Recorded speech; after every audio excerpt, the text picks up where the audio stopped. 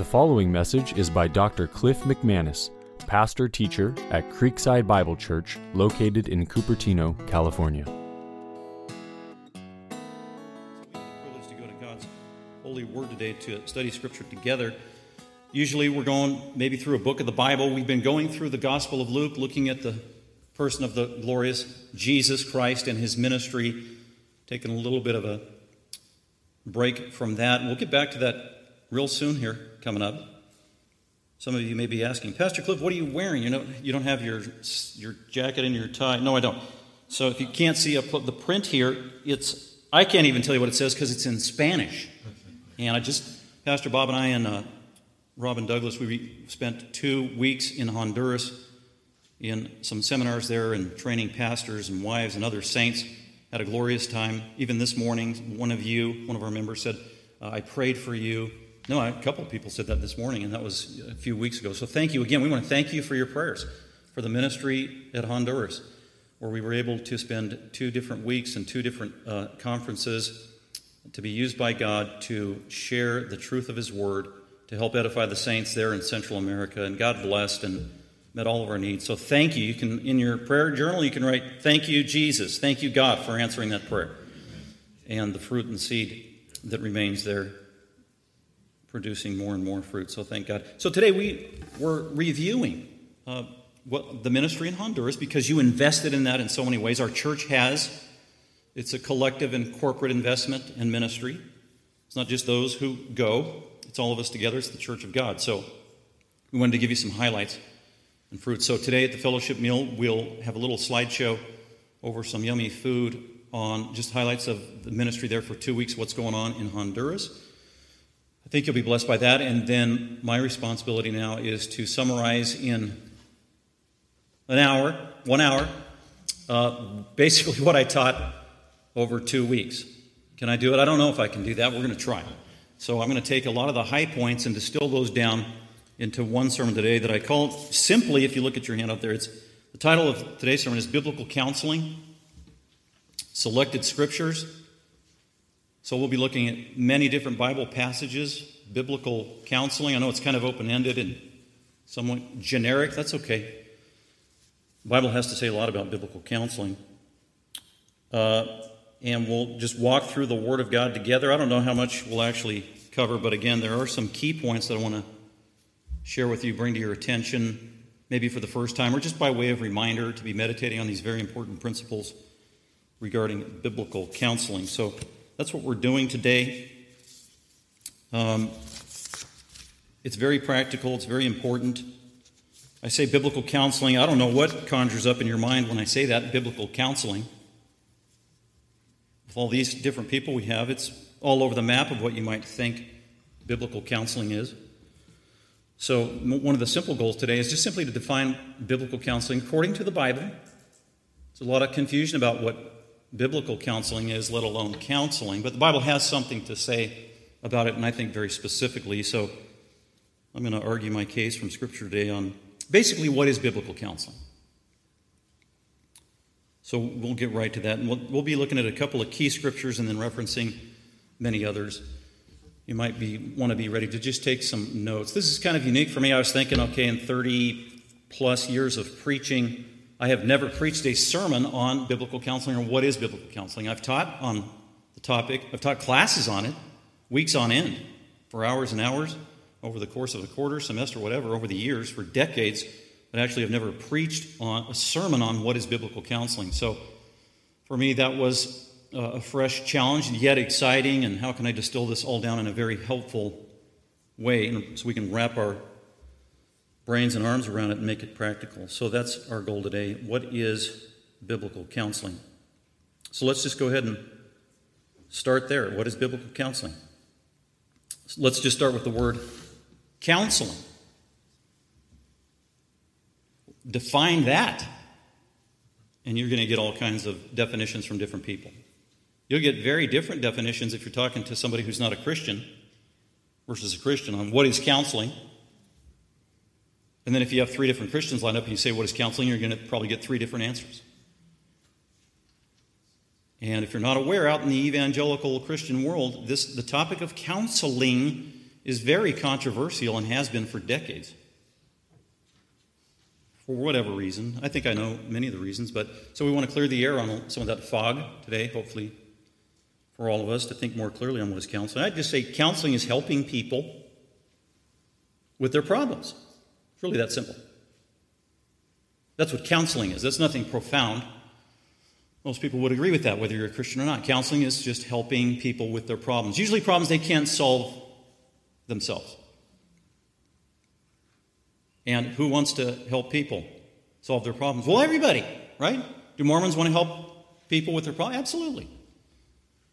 Do agnostics want to help other people with their problems? Yeah, absolutely. Do atheists want to help other people with their problems? Yeah, absolutely. Do Muslims want to help other people with their problems? Yep, plenty of them do.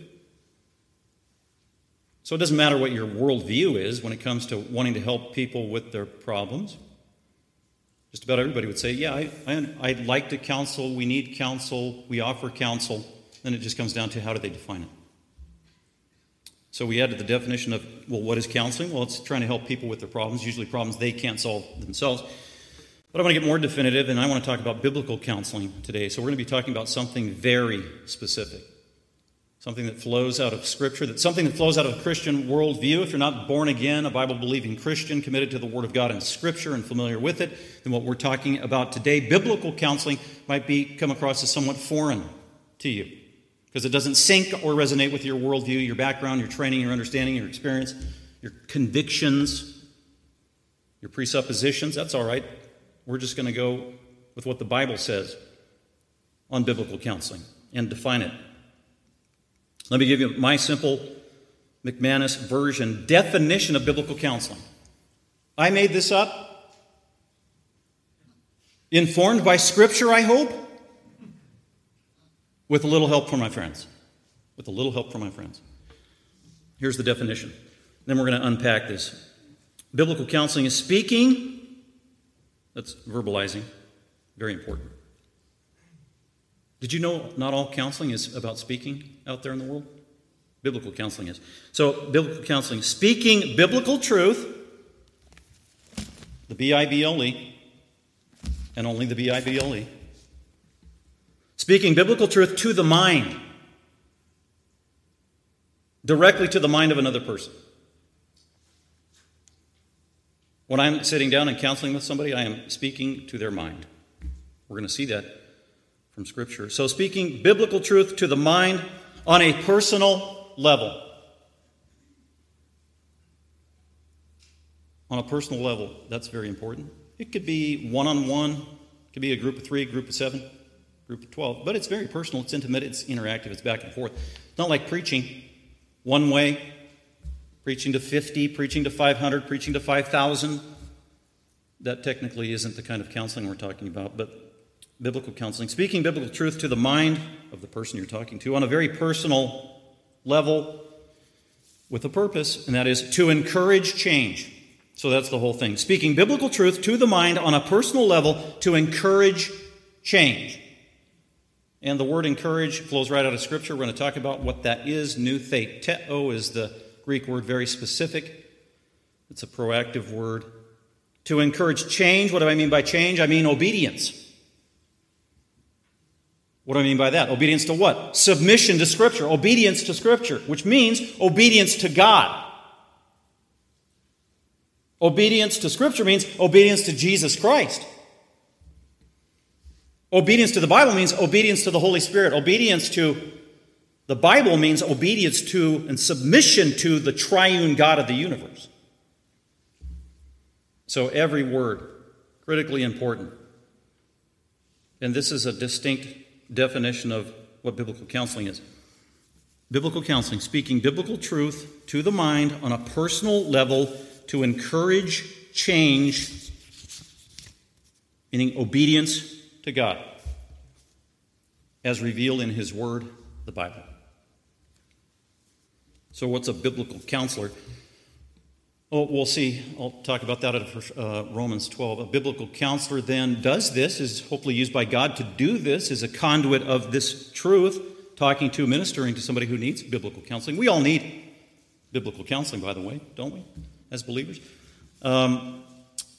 But as a counselor, I don't have all the answers. To be honest with you, I don't have any answers as a biblical counselor, as a pastor, as a Christian. I just go and try to figure out what God's already said and then communicate that to somebody's particular situation.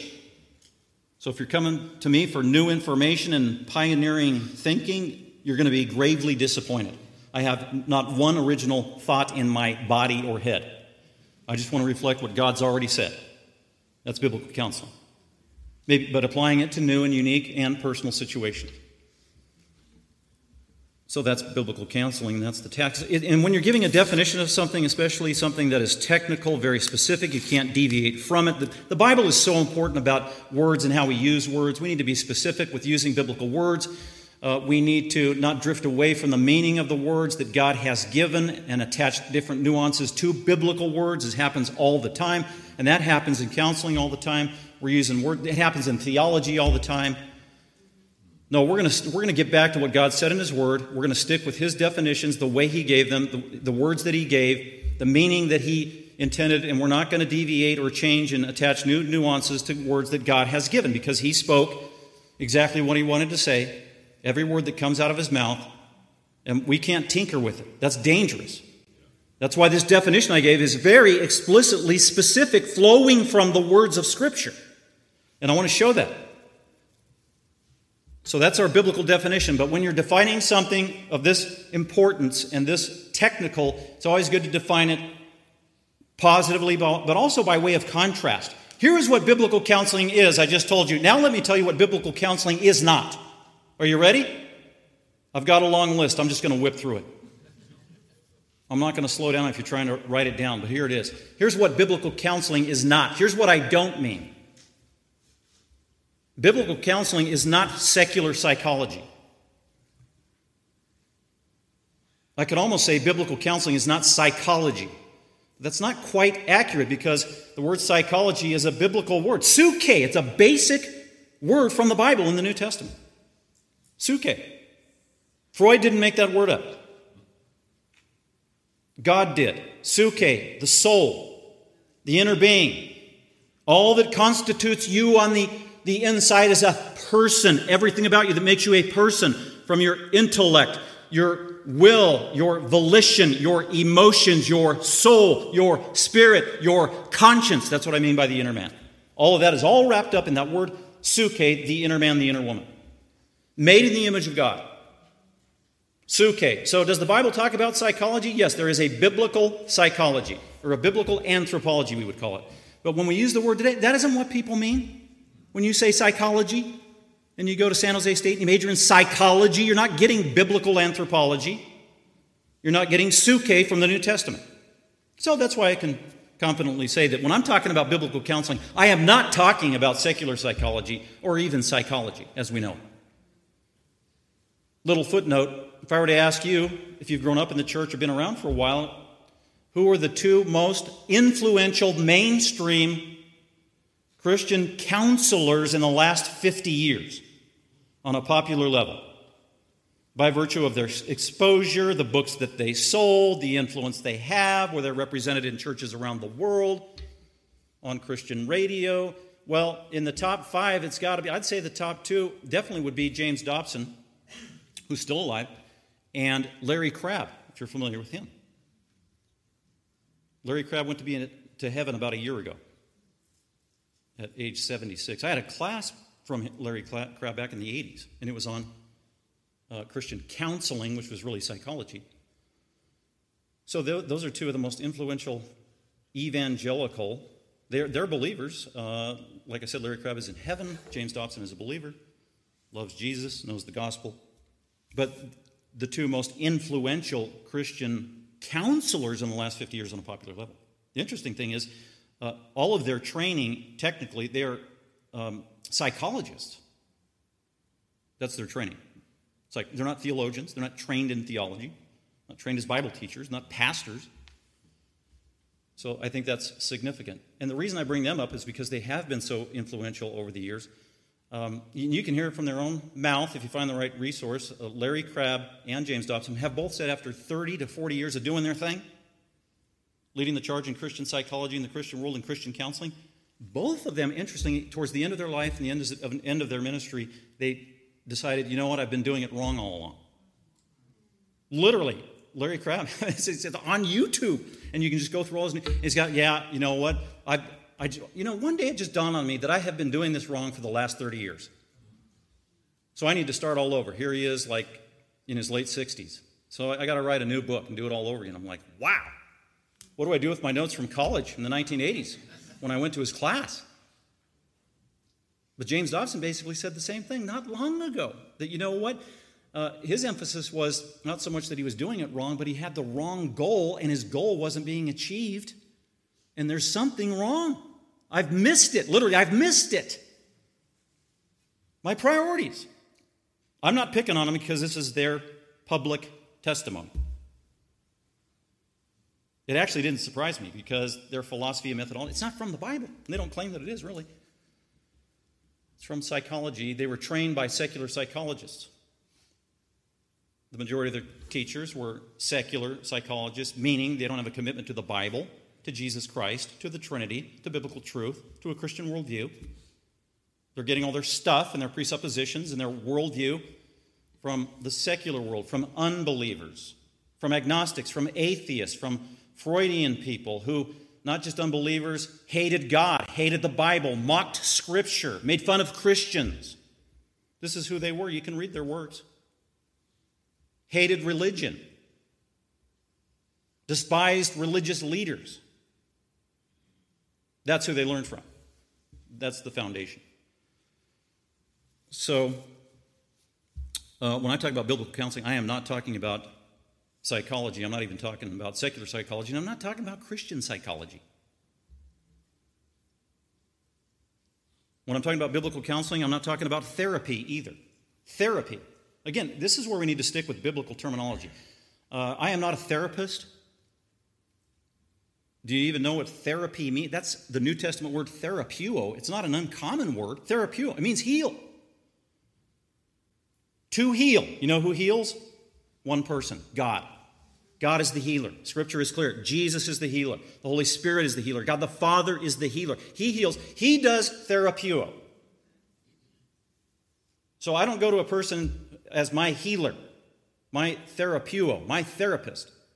I don't go to a therapist, and I'm not a therapist, and I don't even try to do therapy with people. So I tell them, I can't do that. You want me to heal you? I can't heal you. I know somebody who can heal you. God the Father, the triune God, the Holy Spirit, Jesus Christ. He'll do it with His Word and His Spirit relative to your particular problem. But I'm not your therapist, so when a Christian says they're seeing a therapist, I got a lot of questions. You mean you're seeing a healer? They're going to heal you? You are setting yourself up for disappointment big time. So when I'm talking about biblical counseling, I'm not talking about secular psychology or psychology. I'm not talking about therapy. I'm not talking about psychiatry. There are a lot of Christian psychiatrists out there who call themselves Christian counselors. And their training is first and foremost in psychiatry and psychology. And if you look at the list, a lot of times there's zero Bible training whatsoever. Psychiatry has evolved over the years. Some try to pin it on Freud from 100 years ago. He was a psychiatrist, or at least advanced and developed it, but had been around a little bit longer than that. But it has become primarily a medical profession. So primarily what a psychiatrist does today, I don't know if you know this. When you sit down with a psychiatrist, you're not sitting down with a counselor for an hour and then it's, how you doing? That's not what a psychiatrist does. A psychiatrist is a medical doctor, and they just give you drugs. They give you drugs and they monitor it. See you next month. How's your dosage doing? How are your pills? How are you feeling? Maybe we need to give you more. Come back next month. $99.99 plus tax. See you then. That's what they do. I know this. I've been in the ministry and counseling and exposed to this for over 30 years. By the way, footnote, talked about Larry Crabb and James Dobson, fellow believers, who regretted what they did after 30 years. And I'm thinking, okay, I got trained in biblical counseling about 36 years ago. 36 years ago. First at Christian college, then at seminary, it was all reaffirmed. Then been in the ministry for over 30 years. And not only have I not changed my view, I still believe what I was taught at my Christian college and my Christian seminary. Not only that, I believe it more strongly today than I ever have. because I see the important implications of it. So I'm hunkering down. And I think I can see a little more clearly what the priorities are. And with that, you need to be aware. That's my experience. That's where I'm coming from. I do teach biblical counseling at seminary, usually to pastors primarily. And I just cut it straight. Here's what the Word of God says, guys, and we interact on it. So that's going to be my approach today. Here's what I think the Bible says. Here's the truth. We're just cutting it straight. I'm not dancing around on this. Some of you, no doubt, are going to be surprised about what I say today. Some of you probably have already been surprised of the things I've already said in 10 minutes. But that's okay. If you're a Christian and you've grown up in the church, you say you love the Bible, you read the Bible, you study the Bible, you believe on Jesus, depend on Jesus, He's your all in all, and then you're surprised by what I say, then I'm surprised by the fact that you're surprised by what I say. But that's okay. We want to learn together. So biblical counseling is not psychology, it's not therapy, it's not psychiatry. There's another important or very popular form of counseling. It's called mirroring. Mirror, you look in a mirror and it looks back at you. Mirroring, that's also known as reflecting back. You go into the counselor and you say something, they just say the same thing back to you. Oh, okay, yeah, tell me more. Oh, yeah, and they just reaffirm everything. That's the goal. Just reaffirm everything. Affirm everything. Don't challenge what the counselee says. Don't try to correct their thinking. It's called mirroring and reflecting back. That is not biblical counseling. As a matter of fact, the definition I just read to you, and we're going to see in Romans 15:14, the Bible does the exact opposite by way of counsel. It's not reflecting back and mirroring. It's just telling you what you want to hear. This is sometimes called passive listening. We need to be excellent listeners as Christians, but that's not passive listening. We are into proactive listening. So it's not mirroring. Biblical counseling is not worldly wisdom / common sense / pragmatism. That's all one category. I'm not talking about worldly wisdom, common sense, pragmatism, 12 steps. By the way, I had a personality for each one of these. It's not psychology, that's Dr. Phil. It's not therapy, that's Dr. Freud. It's not psychiatry, that's Dr. Bob Newhart. It's not passive listening, that's Dr. Leo Marvin.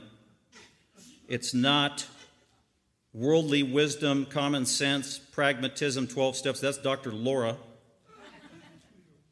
Next category, biblical counseling is not voodoo / quackery / rapid eye therapy / any other gimmick. That's Granny Clampett. Biblical counseling is not yoga. Not yoga. What's yoga? Yoga. Let me give you a little Sanskrit Hindu lesson. It's real simple.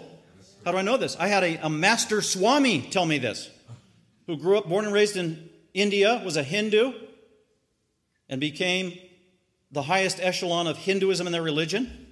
And he was a Swami. Then he became a Christian. And he said, it's real simple. Yoga means to yoke. And you do all these gyrations. They're deliberate with your body and all that stuff. And then you say a mantra. That's a Hindu Sanskrit word. A mantra. That's the name of an Indian god. Om. O-M. That's the most popular one. Om. Om. Om. Om. And you keep repeating it over and over again. This is Hinduism. This is basic Hinduism and meditation. What are you doing? You're meditating over and over again on the name of a Hindu god to wake up that Hindu god, to excite that Hindu god, and then you contort your body so that whatever it is will go down your spine, literally to the base of your spine where the Kundalini spirit resides in all of us, to create some kind of sensation and spiritual action to work your way to one essence with the all pantheistic being of the universe. This is true yoga. This is meditation. I've been taught this. Used to do it. Meditate on my mantra. Christians have bought into this. I have family members who do it in the American version. It's called transcendental meditation. You get your secret mantra. It's counterfeit religion. Jesus said, when you get to heaven, I'll give you a secret name that no one knows but me and you. And the false Hindu god says, I'll give you your secret name that nobody else knows but you and that God. Your mantra. It's supposed to make you feel better. It's supposed to solve your problems. It's supposed to relieve your stress. I've been told this for decades now by people I know. Who's the doctor for this approach to a better life? This is George Harrison of the Beatles. Then there's visualization. That's very common. Oh, just close your eyes and visualize a better life and visualize that. And imagine, if you will, imagine there is no heaven. Imagine there is no... That's John Lennon. When I say biblical counseling, I'm not talking about the occult and all of its forms. The occult, palm reading, the Ouija board. You can buy that at Toys R Us, by the way. The Ouija board. You buy it in a box, Toys R Us. Satan will talk to you and give you the answers. How do I know? I used to do the Ouija board in high school. I was totally immersed in the occult. Seances. We had seances all the time growing up. This was to lead us to a better life, to supernatural wisdom. This is the occult. This is condemned by the Bible in the book of Deuteronomy. Who's the great practitioner of this? This is Gandalf. Dr. Gandalf. Then there's horoscopes. People living their life by the stars. It's been around forever. What sign are you? Oh, I'm a Virgo. Well, I'm a Leo. We get along. And on it goes. Fortune cookie wisdom. Horoscope. What's your sign? It's false religion.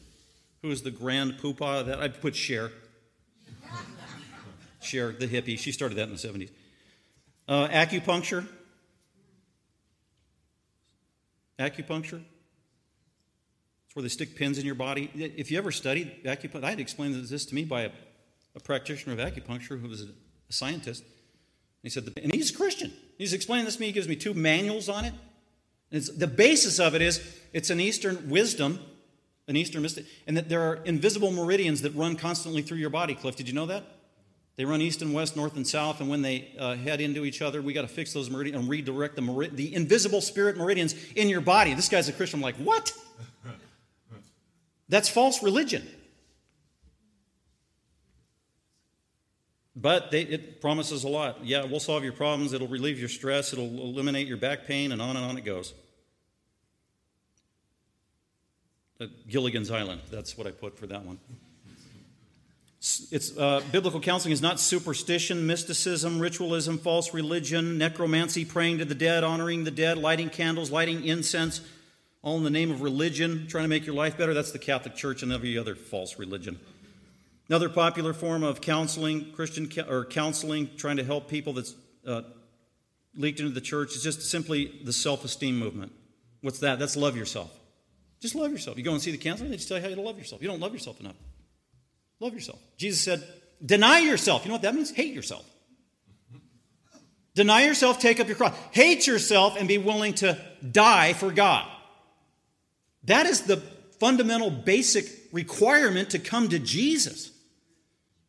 There are no 2 greater extremes or polar opposites. Love yourself, deny yourself, take up your cross, follow me. It's not hard, people. Pretty basic. Well, who's the guru of this? Well, that was Whitney Houston. Then there's another counseling movement. It's called the Do Good movement. Just do good and you feel better about yourself.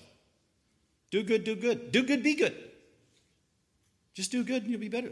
So there's a lot of do-gooders out there.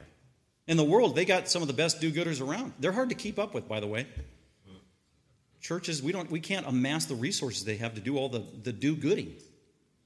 They're hard to match, but it's part of their world philosophy and some of their presuppositions. Do good, be good. That's Oprah.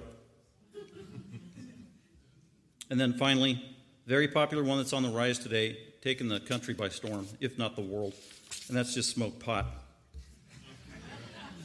Smoke pot. Or drink alcohol, or do some form of drugs, because it's all the same. What's the point? Why smoke pot? I know people who are in their 60s have been smoking pot since they were 13, literally every day. Several people. They don't know God. Why are they doing it? Because they're trying to numb themselves. They don't want to live in reality because this world is hard. This life is hard.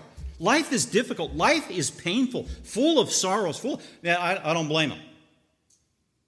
The older I get, I'm thinking, man, I can't imagine living 50, 60, 70, 80 years without Christ in this life. How do these people survive? How do they do it? I don't get it. I get it. Counterfeits, false religion, distractions from immorality, entertainment, extreme measures, numbing your senses so you don't have to face the real world and problems, marijuana, stay high, cocaine, drugs, alcohol. And then when that doesn't work, what do? You commit suicide. So it makes sense. The Bible tells us, if you don't know Jesus Christ personally, Ephesians 2, it's point blank. If you don't know Jesus Christ personally, you are without God and without hope in this world. Somebody comes to me for counseling, which happens all the time. I just got an email 2 days ago from somebody, I don't even know where they live, asking for counseling. I know nothing about them. First question is, are they a Christian? Do they know Jesus Christ personally? If they don't know Jesus Christ personally, I don't know what their problem is, but I can't really help them that much. I can give them a Band-Aid. But the greatest thing I can give them is the gospel of Jesus Christ so that they would know the wonderful counselor personally. He's not going to eliminate all your problems when you become a Christian.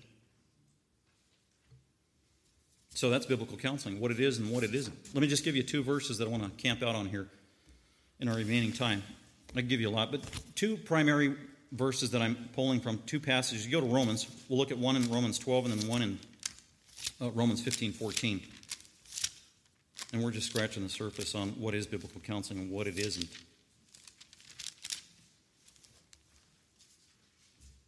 And these are a beautiful complement to one another. The Apostle Paul, through the Spirit of God in Romans 12, helps us define biblical counseling. Let's look at Romans 12:1, and we'll stop at verse 8. Paul says, okay, I just wrote 11 chapters to you of biblical truth. I told you about the gospel, and I'm assuming at this point you understand it, you believe it, you're a Christian. Therefore, in other words, if you're not a Christian, I'm not talking to you in chapter 12, verse 1. So biblical counseling, primarily the audience is, I am talking to believers, people who know Jesus Christ and believe in the authority of his word. And that's Paul's understanding here. He's talking to the saints in Rome. You're believers. We have a common ground, a common understanding, a common identity, a common relationship with God Almighty, common ground in the truth. Therefore, when I lay down commands here, it's something that you can actually do. If you're not a Christian, you can't do it. You need to repent and be saved. But for you Christians, therefore, I urge you, brethren, that just means fellow believers, men and women alike, males and females. Therefore, I urge you, and it's more than urge, I exhort you as an apostle. We're obligated to heed this truth. By the mercies of God, in light of the 11 chapters of God's great mercies that's been given to you through Jesus Christ, you're a possessor already of his countless mercies. And because of that, you are able to present your bodies as a living and holy sacrifice. You are able to live for God in a pleasing way. Do you know that God can be pleased by us? That's just an astounding thought. In light of our finitude, that we're finite beings, and also we're sinfully pathetic. But as believers in Jesus Christ, we can please God. We can please by the things we do, legitimately. And here's one of those places where Paul says it. You can. When you live obediently, according to God's word and his power, you can actually please the Father. Like I said, that is astounding. And here's how you do it. God wants you to, expects you to live a pleasing life, that your very life is a spiritual sacrifice of worship to him. Everything you do is an act of worship to God. How do we do that, Paul? Well, verse 2. Well, number one, there's the negative and the positive. First, don't be conformed to this world. Don't be like this world. Don't be squeezed in the mold of this world. Oh, that's hard to do, isn't it? We are in this world. It's all over. It's in our face. What a challenge. Don't be squeezed into the mold after the pattern of this fallen, corrupt, wicked world, by which you are surrounded. It's like telling a fish that lives in the fishbowl, don't get wet by this world, but rather be transformed by the renewing of your mind. So don't be transformed or influenced from the outside, but rather be transformed from the inside, where God started his salvation with you. He saved your soul. So don't be put in the mold of this world, but rather, instead, in contrast to that, be transformed. Put yourself in a position of being transformed by God's Spirit. How do we do that? How do we put ourselves in a position to be transformed by God in spiritual ways? It says, by the renewing of your mind. By the renewing of your mind. Here's the key to transformation. It's your mind. It's how you think. It's your thought life. You got to get that under control. That's biblical counseling right there. That was in my definition. I sit down with somebody, Pastor Cliff, I have a problem. Can you help me? And the first thing I'm thinking is, okay, I want to know what the issue is, but then I want to know what they think about that issue. And then I ask about 1,000 questions to see what they think about that issue. And then in light of their questions, I ask 10 more questions. Because I'm trying to assess their thinking. I want to know what you think. Because it's all about the thinking. We need to transform, renew our mind. I just want you to see in this passage that is talking about biblical counseling, Paul's references to the priority of the mind and how we think. In verse 2, then in verse 3, how we think. 2 times. Or judgment, that's thinking.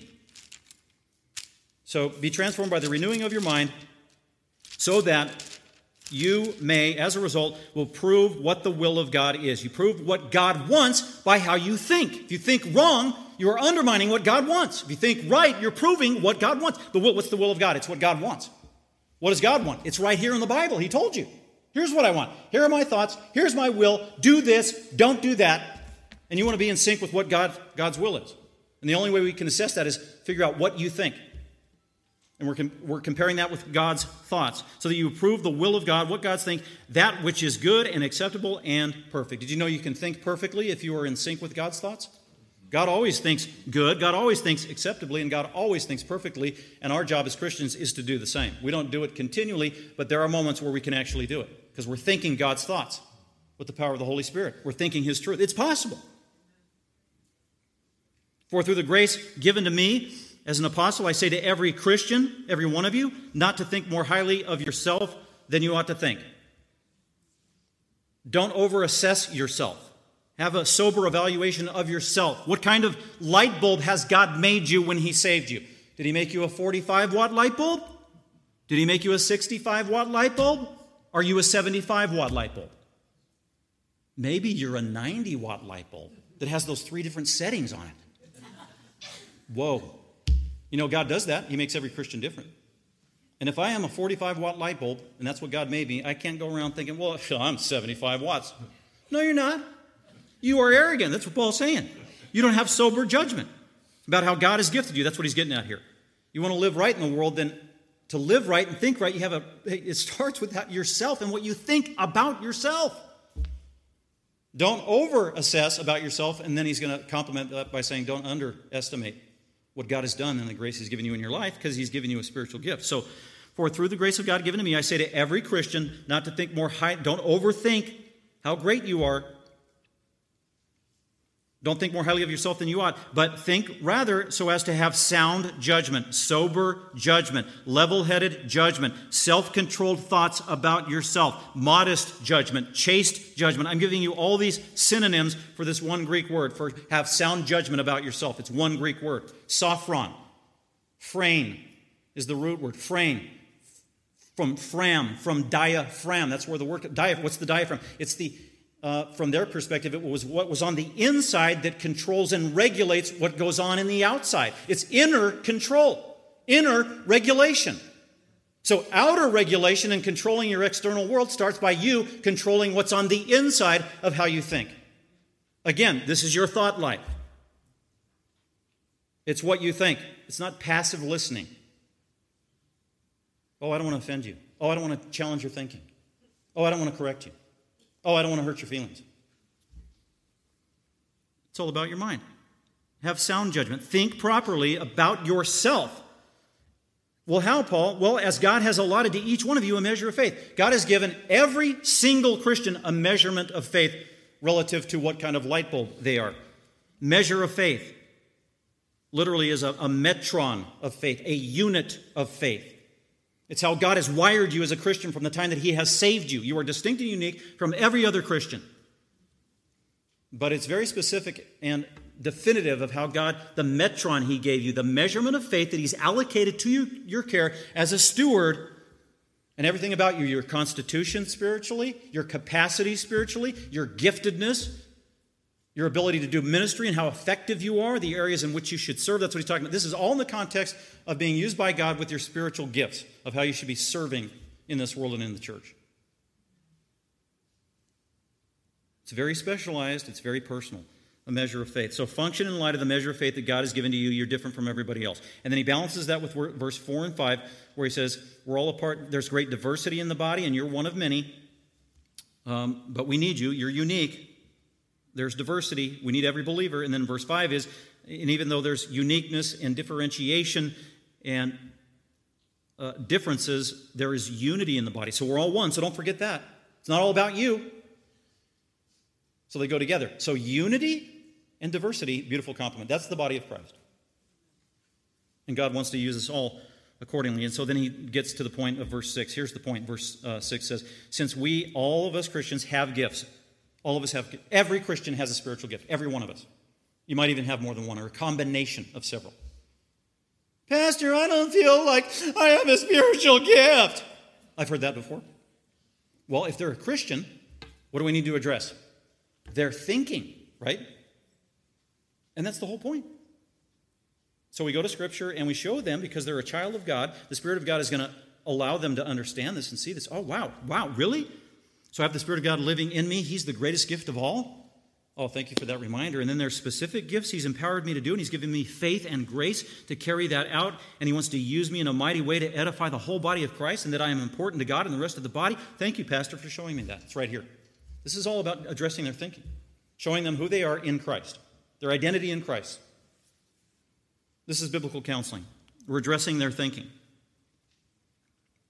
And I'm not making fun of the Christian who says, I don't feel like I have a spiritual gift, because I was there. I did that. I remember when I was a new Christian, I didn't realize I had a spiritual gift, and people were telling, yeah, you got to get. And I'm like, no, I don't.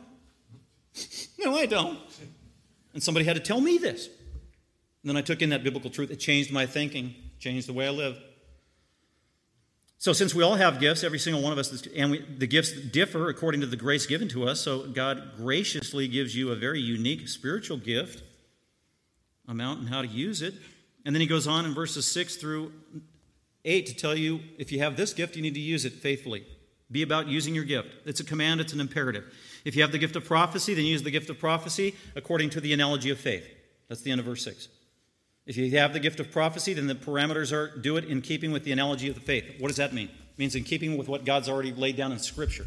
Don't be given new prophecy stuff that conflicts with the Bible. Very simple. That's if you have the gift of prophecy. Then if you have the gift of service, then you need to be serving. These are all imperatival. They're commands. If you have, God's given you the gift of service, you should be serving. Well, I've been away from the church for 6 months or a year because of COVID. Well, who are you serving? It's a good question, isn't it? You're accountable for that gift? You happen to have that gift of serving that could be blessing others. Who's being neglected because you haven't been serving them while you've been gone? Or just in general. People not going to church is not a new problem in light of COVID. That was going on from the very beginning. That's why the Hebrews author had to say that in chapter 10. You know, there are a lot of Christians out there who've gotten in the habit of ditching church and not coming to be with the body. And there's a lot of damage being done. There's a lot of neglect being done. There's a lot of gifts that aren't being used to build up the body. Come on, and he uses the word exhortation. Let's get back to church. Get back with the body. That's serving. You can't serve unless you have people around you. It's inherent in the gift. So if you have the gift of service, you need to be serving. If you have the gift of teaching, then you need to be teaching. And by the way, if you're teaching, you better have the gift of teaching. That's also his point here. That's why he said, don't overestimate your abilities. If you're not gifted at teaching, then you should minimize your teaching opportunities. So if you're gifted at teaching, you need to be teaching. Ongoing, present tense. This needs to be a regular pattern of behavior. It's a stewardship that God has given to you. He will require it of you. What kind of steward were you? Here's your rewards. Here's your loss of rewards. He's looking for faithfulness. And then verse 8, this gift. If you have the gift of exhortation, then you should be exhorting. Use that gift. So this is my first definition. This is a key word regarding biblical counseling. That's what this word is. That's what this gift is. Did you know there's a spiritual gift of biblical counseling? And it's right here. New American Standard says it calls it exhortation. Sometimes it's translated many different ways in the New Testament. Exhortation. It's a beautiful word. It's a compound word. It's a very specific word. Para. as in parallel lines, alongside each other. Para. That's what para means. Para-church, a ministry that's alongside, closely to help the church, to assist, to aid. Para. Para-church, parallel. This is para-kaleo. So it's alongside of, close beside, kaleo, to call. To call along. To call, hey you! To call. It's a verbal act, call. Deliberate act. And then when you put them together, it's to come alongside somebody. Kind of the imagery is like shoulder to shoulder, a mouth to the ear, or a face to face. I'm holding your shoulders. Or I'm turning around, whispering in your ear with a pat on the back. Coming alongside, talking to someone, coming alongside in close proximity at a very personal, intimate level. That's what this word is. And verbally speaking truth into their mind. This is a specialized ministry. This is in contrast to other common New Testament words, and there are many of the teaching ministry, like kerusso, which is proclamation. That's just standing up and, hear ye, hear ye. You can give a message and you issue it to 1,000 people, and it's one direction. That's a common word for preaching. Homologeo, another preaching word. I'm spewing forth truth to the people, to the listeners. It's one-way action. It can be from a distance. Homologeo, kerusso, euangelizo, all these preaching words. They're one way. Many times they're to huge, massive crowds. In contrast to that is parakaleo, coming alongside, finding somebody out, zooming in on them because they have a unique problem. And they have a problem they can't solve themselves. And they know that, and they either come to you, whoever you are, fellow Christian, or you know that and you go to them. Hey, you have a problem. Or they might come and say, I have a problem. I need help. I need counsel. Parakaleo. When you have a problem, as a Christian, you probably think very carefully and even pray about who you're going to go talk to when you need counsel, don't you? Especially depending upon how sensitive the issue is. You got to be really careful, very prayerful. There's a lot of trust there. And if you're a Christian, you want somebody that you can trust, somebody that you know unconditionally loves you in Jesus Christ. That's your foundation. You can tell them anything. You're going to trust their wise counsel. You know they're going to be prayerful. And so you go to them. That's this idea. So that's biblical. What is biblical counseling? Parakaleo. It's going up close beside, coming up alongside somebody who has a problem. They need help solving their problem. And you're the person or one of many persons who can help them. The book of Proverbs reminds us that there's wisdom in a multitude of counselors, right? Hopefully they're all in sync. Their foundation is the Word of God. And then there's this beautiful common ground that they have with the united front and this resonance that oh man, that comes from the Spirit of God. That is truth. And I had 4 people tell me the same thing. And I didn't know that, and I thought just the opposite. Thank you, Lord, for speaking to me through your people, through your Word, to help me solve that problem. This is biblical counseling. So biblical counseling is a unique gift. We need it in the church because how many of us need... Raise your hand. Well, you don't need to raise your hand. I'll raise my hand. Those of us who I need counsel all the time. Let me tell you a secret. Don't tell anybody. Here's a secret. I need counsel at least once a week. And actually every day. And I got all kinds of counselors. My counselors are the Christian church. My counselors are the Christian community. My counselor are fellow believers. The body of Christ. That's God's intent too, by the way. That's the one another's. Do you know that there are over 30, almost 40 different one another's in the church? One another's. It's this mutual ongoing ministry on a regular basis with one another. And counseling is a huge part of that. If you're a Christian, you're in the church, and you're missing out on the one another's on a regular basis, man, you're missing out big time. On wise counsel, on healthy spiritual life. You might just be left to be wallowing in your problems when there's a solution to your problems. And it might be the counsel of the saints. Or a select few. By the way, going back to this word, parakaleo, we should all be counseling at some level as Christians, encouraging one another verbally with God's truth, addressing the mind when people have problems. But God has also gifted the church with specialized people who have this unique ability or unique gift in counseling and helping others. This is a supernatural gift. This is rare. There are some really smart people who know the Bible really well and some great preachers that are lousy counselors. They are.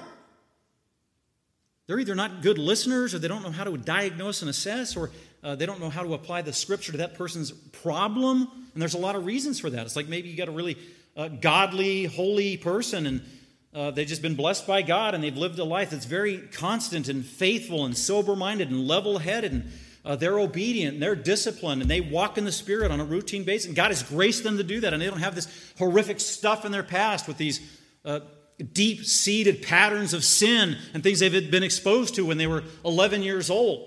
And you look at their life, and it's like, wow, they're just even keel, and then they listen to your gory problem. They can't even relate. You're a crit? Really? Wow. Just read the Bible. Just do what it says. I say, no, go talk to somebody else who has this gift, who is just a gifted listener. And what they can do, they're gifted here at Parakaleo. They're gifted at coming along somebody. They're gifted at talking to them. They're gifted at being a great listener. The details of the story. They're gifted at understanding God's Word. They are mature. They are wise. They're led by the Spirit. They are careful. They're prayerful. They're detailed. They love people. They have great optimism and faith because they believe that God can change people through His truth. They believe that. They act on that. And then they're great at diagnosing the problem and breaking it down. Very complex, complicated problems. Sometimes it takes a long time. So they're very patient. They'll meet with people for hours and weeks, walking them through the problem, diagnosing properly the problem, and then matching it with the solution in Scripture. And it's just a beautiful, harmonious company. That is a gift. That is a rare gift.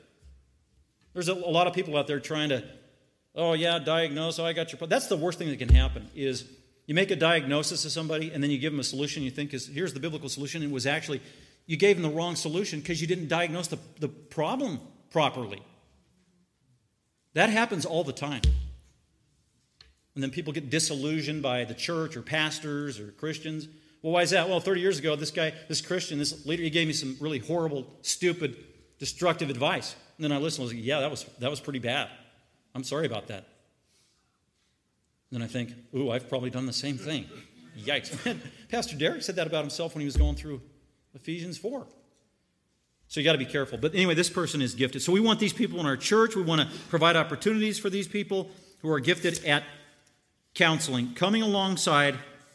And usually it's a verbal gift. It is deliberate.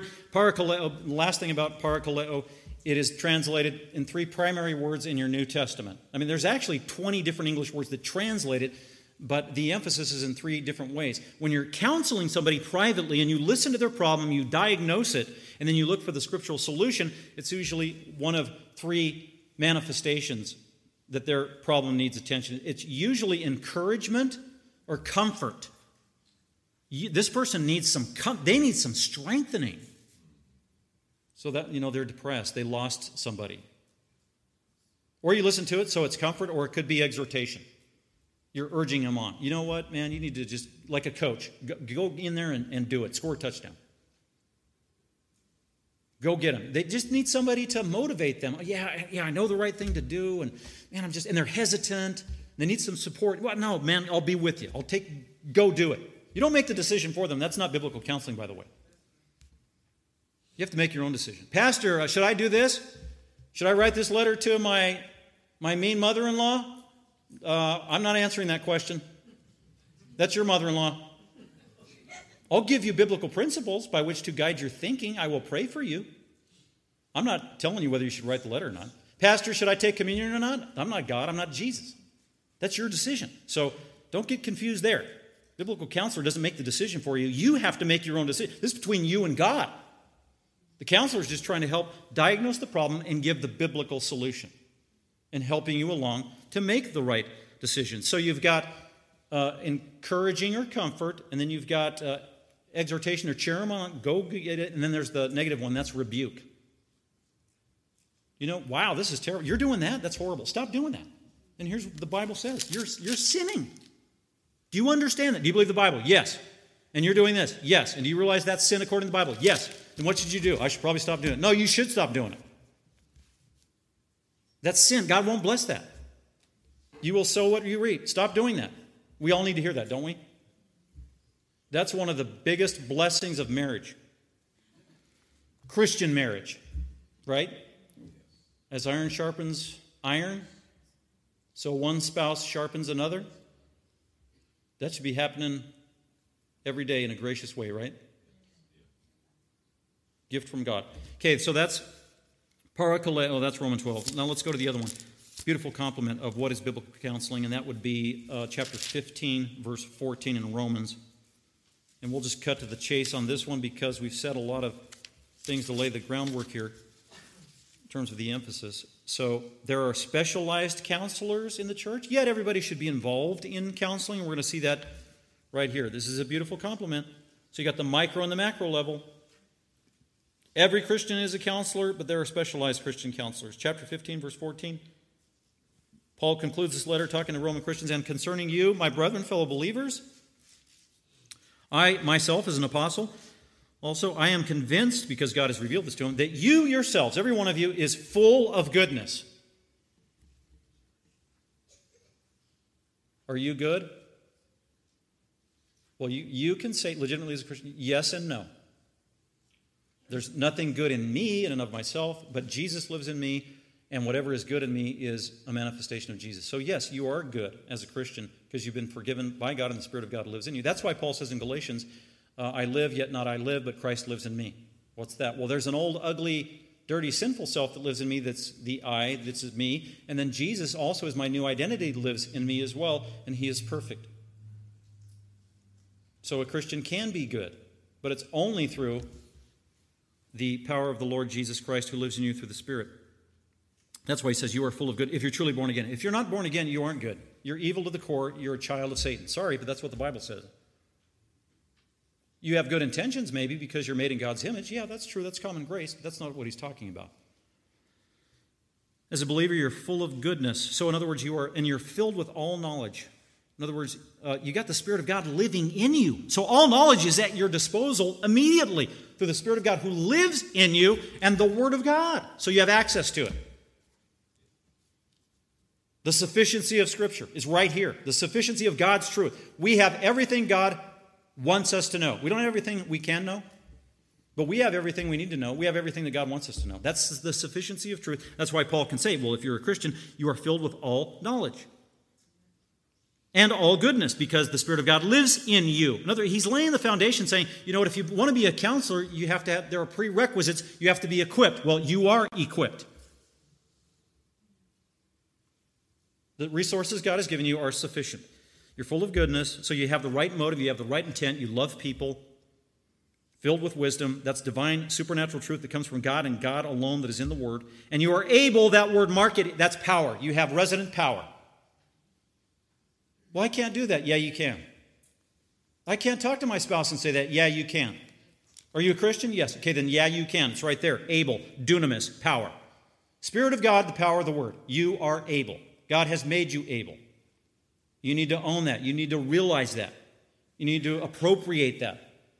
You have what it takes. I know it's scary to talk to your coworker.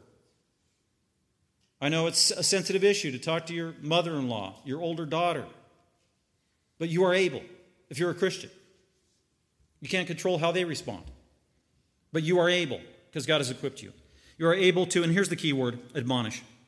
There it is. That is the biblical word for biblical counseling, admonish. And it's another compound Greek word. Some of you have heard of nouthetic counseling. Some of you haven't. But anyway, those of you who have, nouthetic counseling that means biblical counseling. Thank you, Jay Adams, who's in heaven now. Nouthetic counseling. It's a compound Greek word right there. Nous, that's the mind. Nous plus a verb. I'll just say theo for short. Theo. Nou, theo. What does theo mean? To place, to put, to deliberately place, shove it in there. Really? So what does this mean? Admonish. To place into the mind. That's biblical counseling. That's what I do. I sit down, Pastor, can you solve my problem? Probably not, but let's see what God has to say about it in His Word.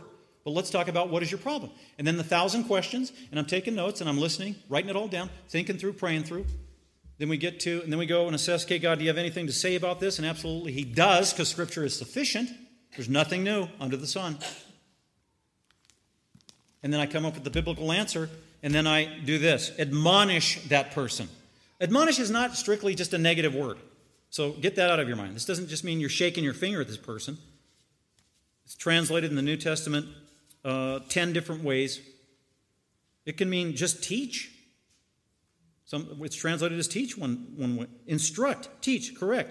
It does have the negative component. Reprove, admonish, warn. Counsel. Pastor Cliff, if you keep eating those McDonald's burgers, then your arteries are going to get corroded. I've been told that by the doctor. Okay, thank you. That was a warning. That was scary. I love those burgers. But anyway, warn, counsel, exhort. This is the word for admonish. And it is literally to place into the mind. What are we placing in the mind? We are placing God's truth in their mind. That's what you're doing in biblical counseling. So that's why you put a priority on a person who has a problem. You want to know what they think. I need to know what you think so that then I can transfer God's truth and place that in your mind very proactively. And the person that's sitting there listening, they have to have a heart that's submissive to Scripture. I can't tell you how many times. You've probably experienced this too. Talking to a Christian, they're seeking counsel. You tell them what the Bible says and they don't like it. I'm not going to do that. I'm going to go find another counselor. Like a pinball. And I'm just going to keep bouncing around until I find somebody that agrees with what I say. No, we're trying to put God's truth in their mind, replace wrong thinking. Replace wrong thinking. Replace our thoughts with God's thoughts. Here's the purview of biblical counseling, just so you know. When I say that the Bible is sufficient, Jesus is sufficient, the Spirit is sufficient, God's truth is sufficient, prayer is sufficient, all this sufficiency, it's not sufficient for some things in life, like if your car breaks down and your alternator goes out. Don't call the pastor. At least don't call me, because you'll be disappointed. That's not what I mean by sufficiency. Your alternator breaks down, you call the mechanic. You have a fever, then you take your temperature, and if you need to go see a medical doctor, go see a medical doctor. If you have strep throat, then you go get penicillin. Your dog has an owie, go to the vet. So we know this. But here's the purview of biblical counseling. Here are the problems we do deal with. And if you're trying to get counsel or advice from somebody else who's not a Christian using biblical counsel for the following things, then you're barking up the wrong tree. You're going to be disappointed. God can't help you. Here's the areas of biblical counseling, the purview. Actions and behavior. The Bible is sufficient to deal with every conceivable action. I didn't think about that. I'll let you meditate on that this week, of all that covers. The Bible is sufficient to deal with all kinds of every conceivable human action, and it has something to say about every single human action or behavior. What else? Relations. Relationships with people. Relations. A lot of counseling that I get is problems with, I can't get along with one of my relatives. Does the Bible have anything to say about it? It has a lot to say about it. So, behavior, relations, your words and speech, the Bible is comprehensive on that and can address your words and speech. Your emotions, the Bible has everything to say that you need to know about your emotions. We're all emotional people. Thinking, your thought life. The Bible is the ultimate guide, source, and authoritative standard by what we should think, how we should think, and the results and consequences of how we think and why our thinking should change. In other words, all your spiritual problems fall under the umbrella, the purview of biblical counseling. That is the domain. God has an answer. God has a solution. God has resources. If you're a Christian, there is sufficiency there for any conceivable legitimate problem that falls under the purview of a spiritual problem.